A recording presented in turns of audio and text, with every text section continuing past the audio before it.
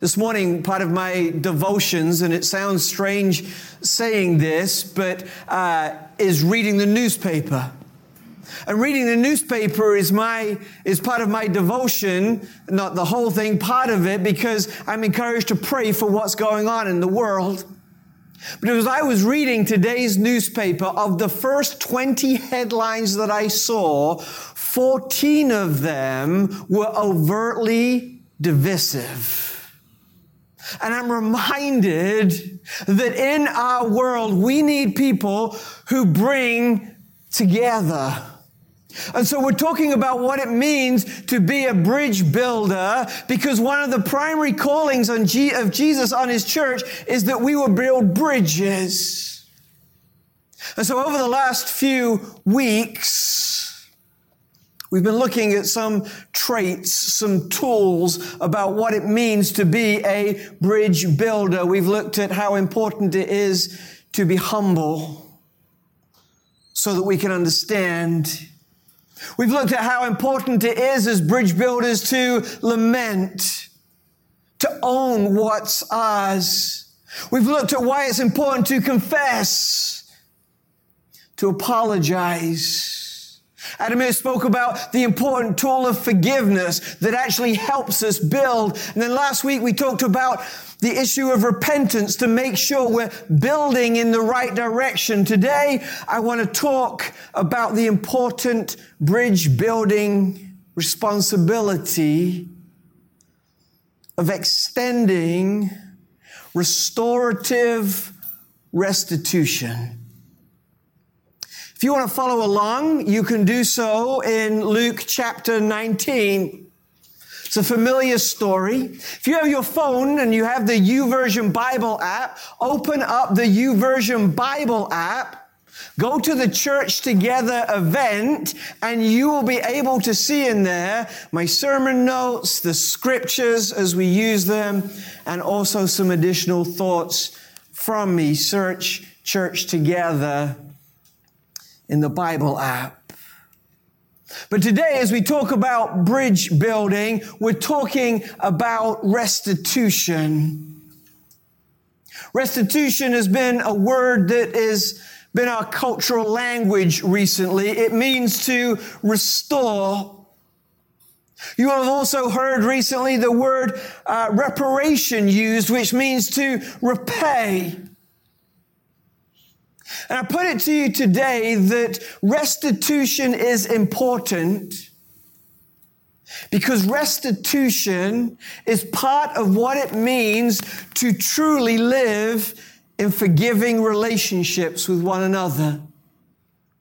You know, so often when we do something wrong, we don't like to forgive. But when we do, sometimes we just issue this throwaway forgiveness statement. Oh, I'm sorry. Or I'm sorry that you were offended by what I said. Or you knew I was only joking. And we think that that checks the box of forgiveness. Or, well, I said sorry to God and that makes it right. And I don't need to confront or have that difficult conversation with the other person. But true forgiveness has 4 parts. It has confession, it has forgiveness, it has repentance, but it also has restitution. This action of doing something to make it right. This past week, I was talking with a friend of mine who was having some trouble at work. Some difficult dynamics between colleagues, and he had to go to HR and talk about it. And he made his complaint. And HR said they would investigate. And his comment to me was, I don't know how we return from this. I don't know how we have a good working relationship from this. Well, whatever your process looks like, make sure there's some confession and forgiveness and repentance, change of behavior, but also some restitution, something that is restoring what was lost.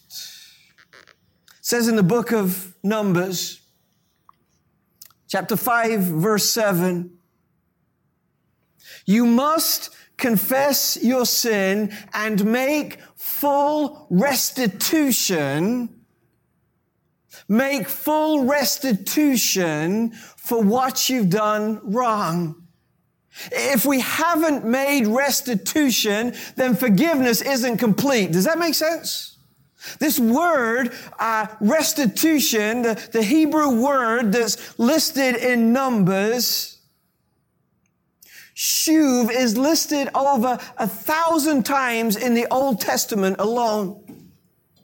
This idea of restitution and making things right is a big deal in the Scriptures. It's a big deal in the Gospels, and it's a big deal to Jesus because He gave His life as restitution for our sin, to forgive us and to free us. But like any other issue of forgiveness, restitution is hard because it's humbling. And it humbles us. But it's worth it. Because if we don't make restitution, if we don't restore, then not only is forgiveness not complete, but life, emotionally, practically, spiritually, is limited. And so I want to talk today from the story of Zacchaeus in Luke chapter 19 about how restitution makes right us emotionally and practically and spiritually with one another and with God. So Zacchaeus, you guys know that story, right? If you were in church as a youngster, it's like the go-to story of every Sunday school teacher. Little man, a tax collector, climbs a tree because Jesus is coming to his town. And Jesus sees him and says, Jesus, I want to come to your home. In England, we have a little song where Jesus says, Zacchaeus, I'm coming to your home for tea. Which is what I would offer Jesus if he came to my home, I think. It's probably the most sacrificial gift that I could give. But Zacchaeus lives in Jericho. Jericho is a busy, bustling city. It's real nice. It's real pretty. And in fact, Josephus called it a divine region. As well as being this beautiful place, it was a center of commerce. It was on the middle of a busy trade route, which meant that people were coming in and out. They were stopping there. They were spending their money. But in the midst of this beautiful place that had so much right going for it, there was a lot of wrong happening in it. And in the midst of the wrong that was taking place, there stood Zacchaeus. We read that he was the chief tax collector. And so often we just gloss over that. That's what his job. We think it's just descriptive. But that's a description that tells us a lot about Zacchaeus. You see, the Romans needed some taxes to advance their people, to build the roads, to create the infrastructure, to take over. And so they taxed the people of Jericho. And because they taxed, they needed a tax collector. But the tax collector had a lot of wiggle room. Because the law said that as long as he paid to Rome what Rome wanted, he could charge the people in Jericho whatever he wanted. And so he did. If he needed 5% in taxes to give to Rome, he'd charge 10% and he'd keep the 5% extra for himself. That didn't make him very popular. That was sinful. That is a wrong. In addition to this, as the chief tax collector, he had lots of other tax collectors working under him. And it kind of created this pyramid scheme that not only did the other tax collectors profit, but he collected off the other tax collectors' profits. Does that make sense?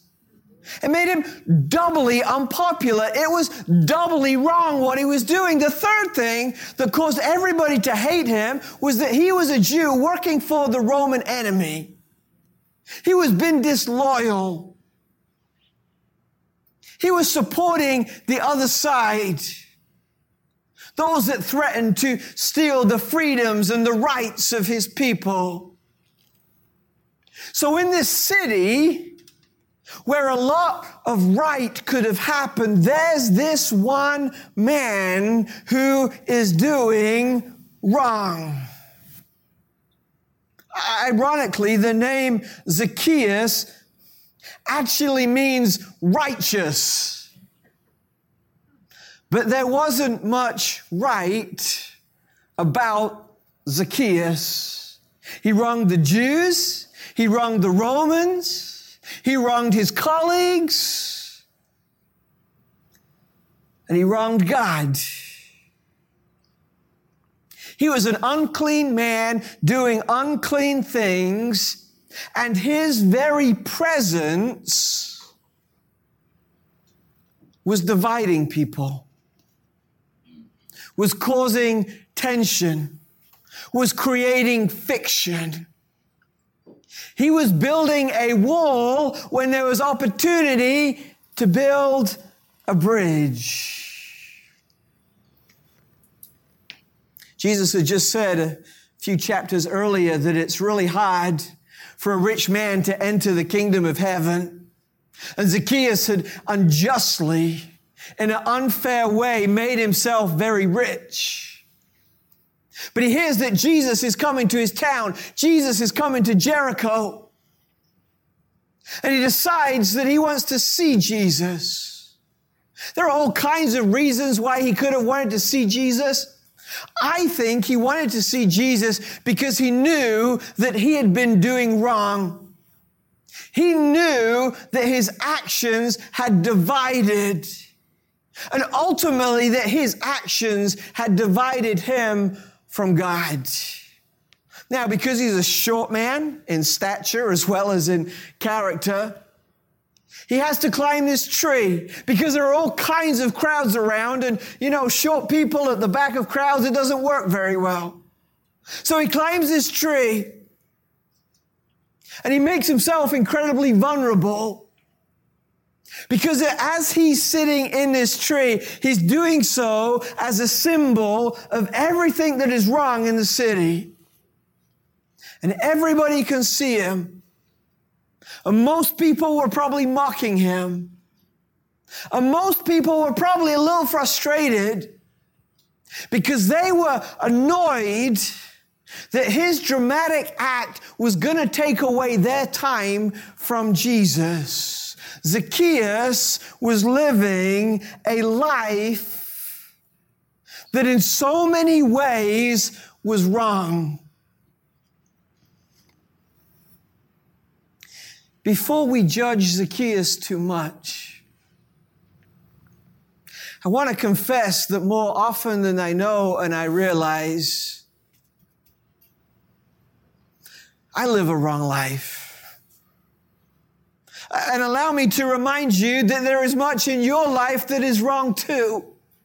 That the scripture says all of us have sinned and fallen short of the glory of God. None of us can pick up that judgmental stone of condemnation and throw it at another because we've all wronged.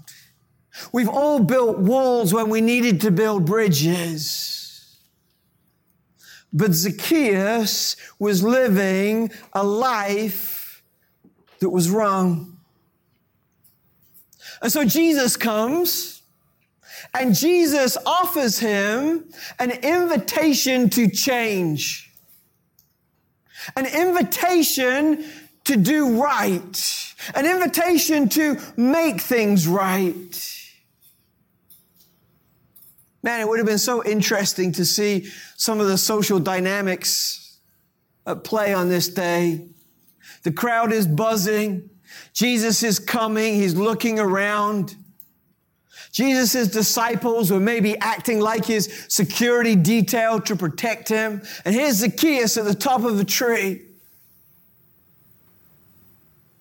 And Zacchaeus is at the top of the tree because he wants to be seen by Jesus. What he doesn't realize is that Jesus is looking for him. Because Jesus' heart and his attitude and his actions are always drawn to those who are lost, to those who are doing wrong things. Jesus says a little bit later in his passage, it's because people do wrong things that I came. I didn't come to save the healthy, I came to save the sick.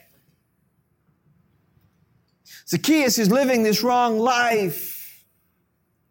And rather than run away from those who are doing wrong, Jesus runs to him.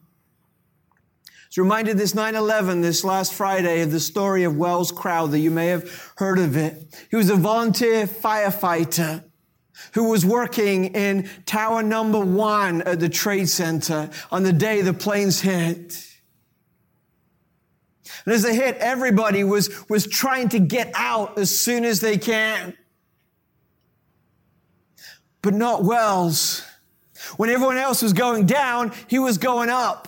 He covered himself in a red bandana. And he said, I'm going to go the opposite direction. I'm not going to run away from trouble. I'm going to run towards trouble and see if I can help people. That's exactly what Jesus was doing. And so Jesus sees him in this tree. And he says to him immediately, because Jesus doesn't want us to sit in our shame and our vulnerability too long, come down.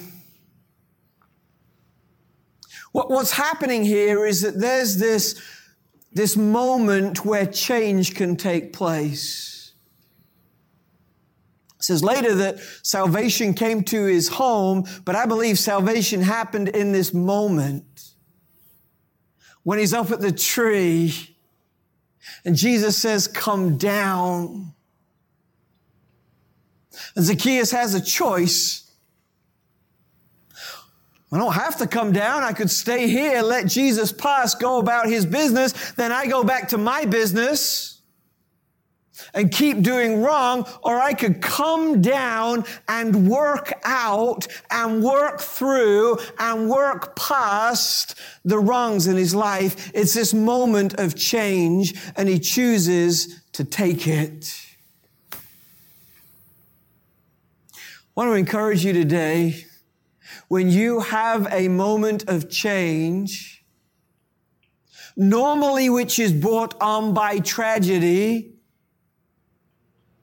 take it. We're in the midst of some difficult race relations. George Floyd's death was tragic, but it presents us with a cultural moment, a cultural opportunity to change. Will we take it? This COVID pandemic changed everything, right? It shut everything down. We're all wearing masks. We're all sitting apart. But in the midst of this, God is saying something to us. He's inviting us to change, to do things differently, to do things better. And the question before us is, will we take this moment? I confess in my life, there are so many times over the last 6 months when I've just wanted this to be over so I could go back to normal. But a better question is, Lord, how do you want to change me in this moment? How do you want to make me better? How do you want to make me live more righteously? How do you want to help me love people better and respect people better and draw close to you?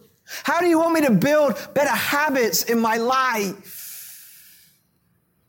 We have an invitation to change. Zacchaeus has an invitation to make right the wrong that he lived. And he decides to take it.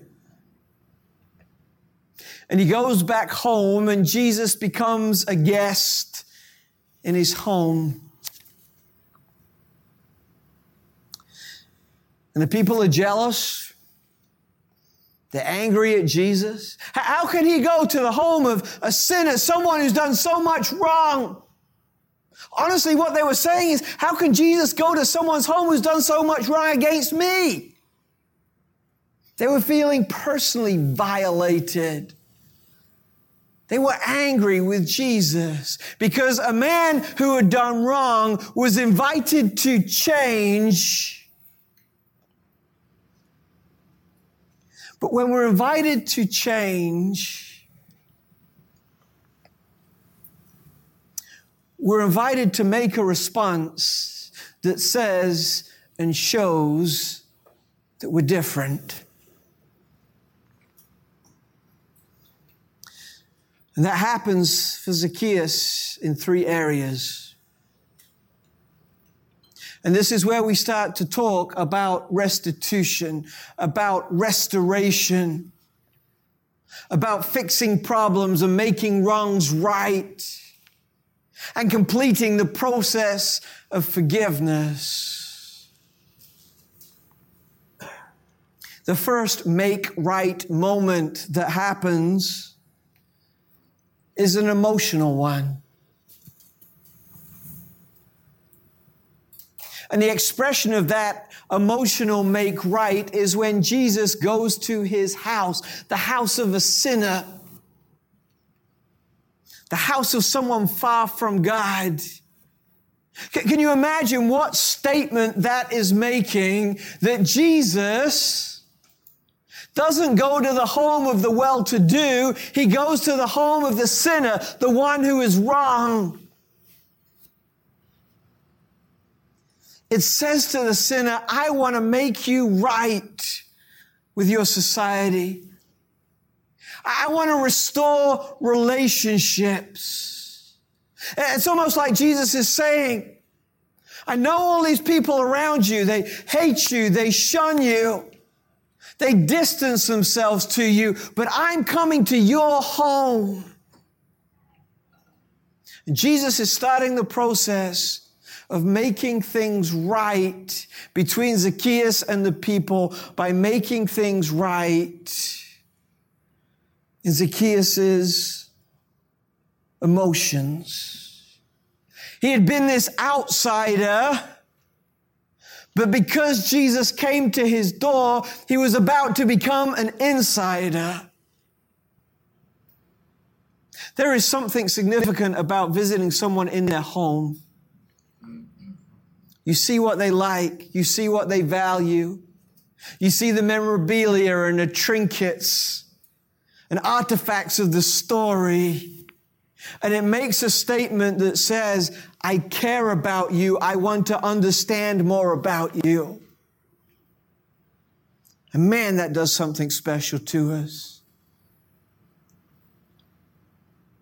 I'm not suggesting that we necessarily need to spend more time in each other's homes, although that would be a good thing. But I am suggesting that if we want to experience restitution, we need to spend more time in other people's lives, listening and understanding and mending and fixing. Zacchaeus was feeling loved, possibly for the first time in his life, certainly for a long time. And when restitution is taking place, there's an emotional healing that is happening. There's also a very practical healing that is happening as well. Verse 8, look what he says. But Zacchaeus stood there and said to the Lord. He acknowledges that Jesus is his master. He acknowledges that Jesus is his Lord, and therefore that Jesus is in fact in control and in charge of everything, because that's what a Lord does. And part of that understanding is that Jesus is in control of his money and his stuff. And now that Jesus is his Lord, he can't stand the fact that his stuff was gained in such a wrong, evil way when he's trying to be right. And he says, I've got to be generous with this. He says, look, I'll give half of my possessions to the poor. And if I have extorted anything from anyone, I'll pay back 4 times as much. What he's doing here, you can look at the Old Testament laws through this in Exodus 22, Leviticus 5, that verse in Numbers. He is giving way above and beyond what he needed to make things right. Did he do that out of guilt? I don't think so. Did he do it because it was the politically correct thing to do so? I don't think so. He did it because his heart was changed. His heart was in a different place now. This is why restitution is important. It's not something we do out of guilt. It's something we do because our heart is different.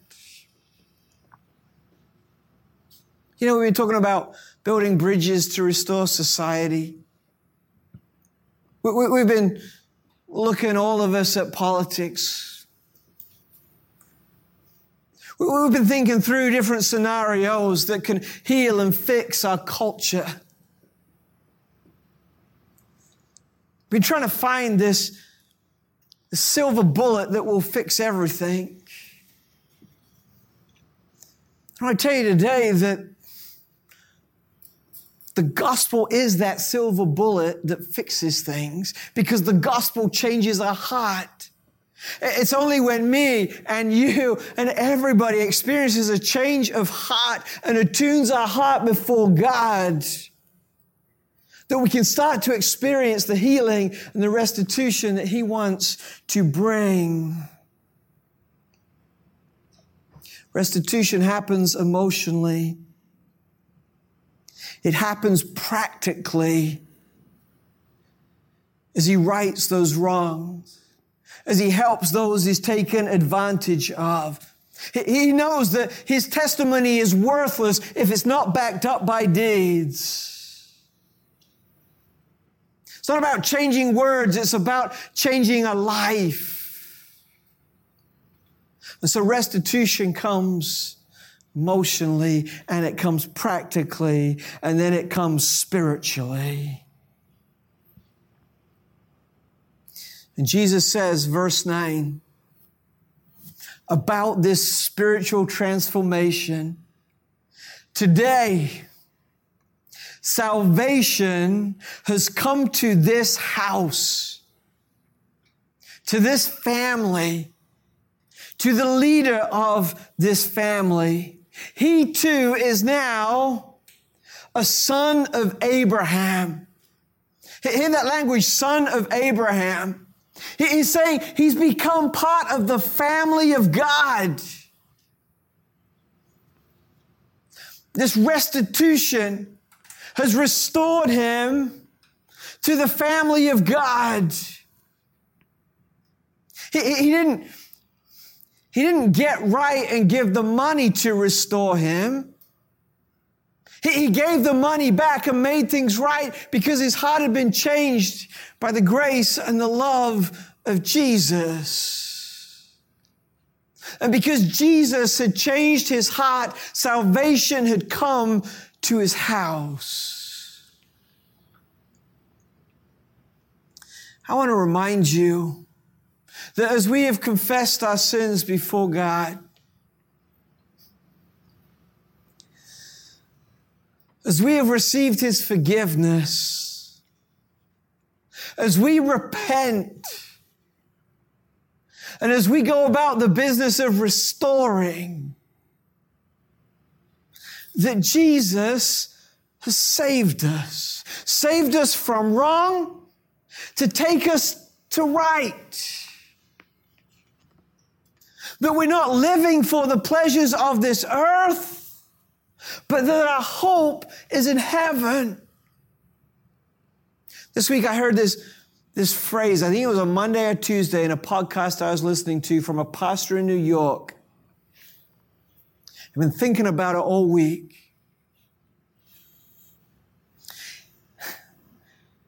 And one of his diagnoses of our cultural problems is that we, the people of God who've been saved by the grace of Jesus Christ, have forgotten that we're saved. And we've stopped living with this heavenly perspective and this eternal mindset. This is what he said. Folks are so interested and consumed by living their life now that they've forgotten about eternity. He says we forgot and we don't believe in an afterlife. And when we neglect that we have an afterlife, we try to cram an eternity into a lifetime. We try to cram an eternity into a lifetime. And it just doesn't work. It makes us more desperate. It makes us more selfish. It actually makes us more wrong.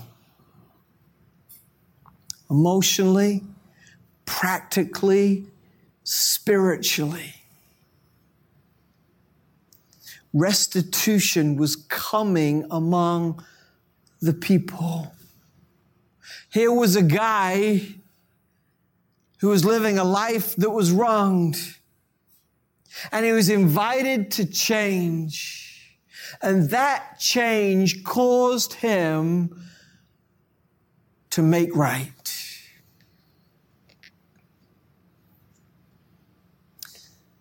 Let's zoom in a little bit on this scripture.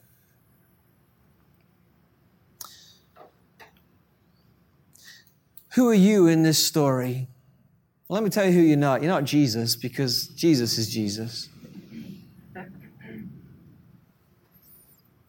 There are times when we act like the crowd,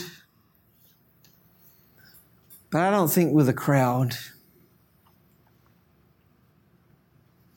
I think we're Zacchaeus, because we've done wrong and we're invited to change. And as we change, we long to make things right.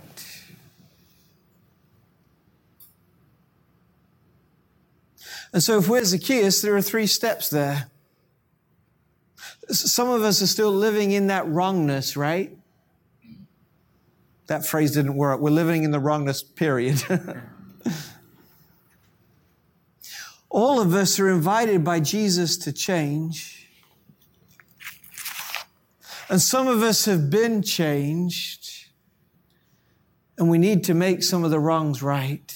In fact, as we give our life to Christ, we need to give our life to making wrongs right.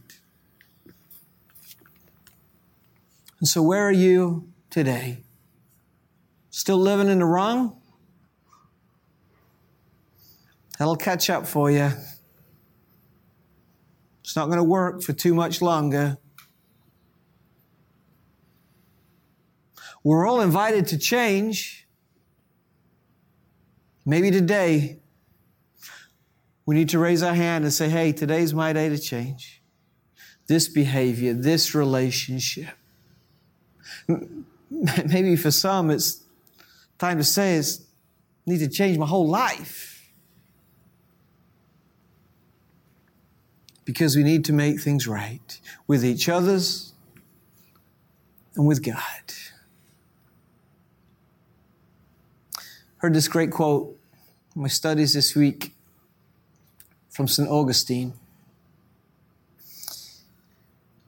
He said, "He who made you is the one to remake you. He who made you is the one to remake you." And so we ask our Creator God, who knitted us together in our mother's womb, who loves us so much that he has as many thoughts about us, the psalmist says, as there are grains of sand on a beach. The one who Jesus says knows the number of hairs on our head. The one who made you is best qualified to remake you. As we have wronged, there is an invitation to change and an opportunity in Jesus' name and in Jesus' strength and in Jesus' power to make right.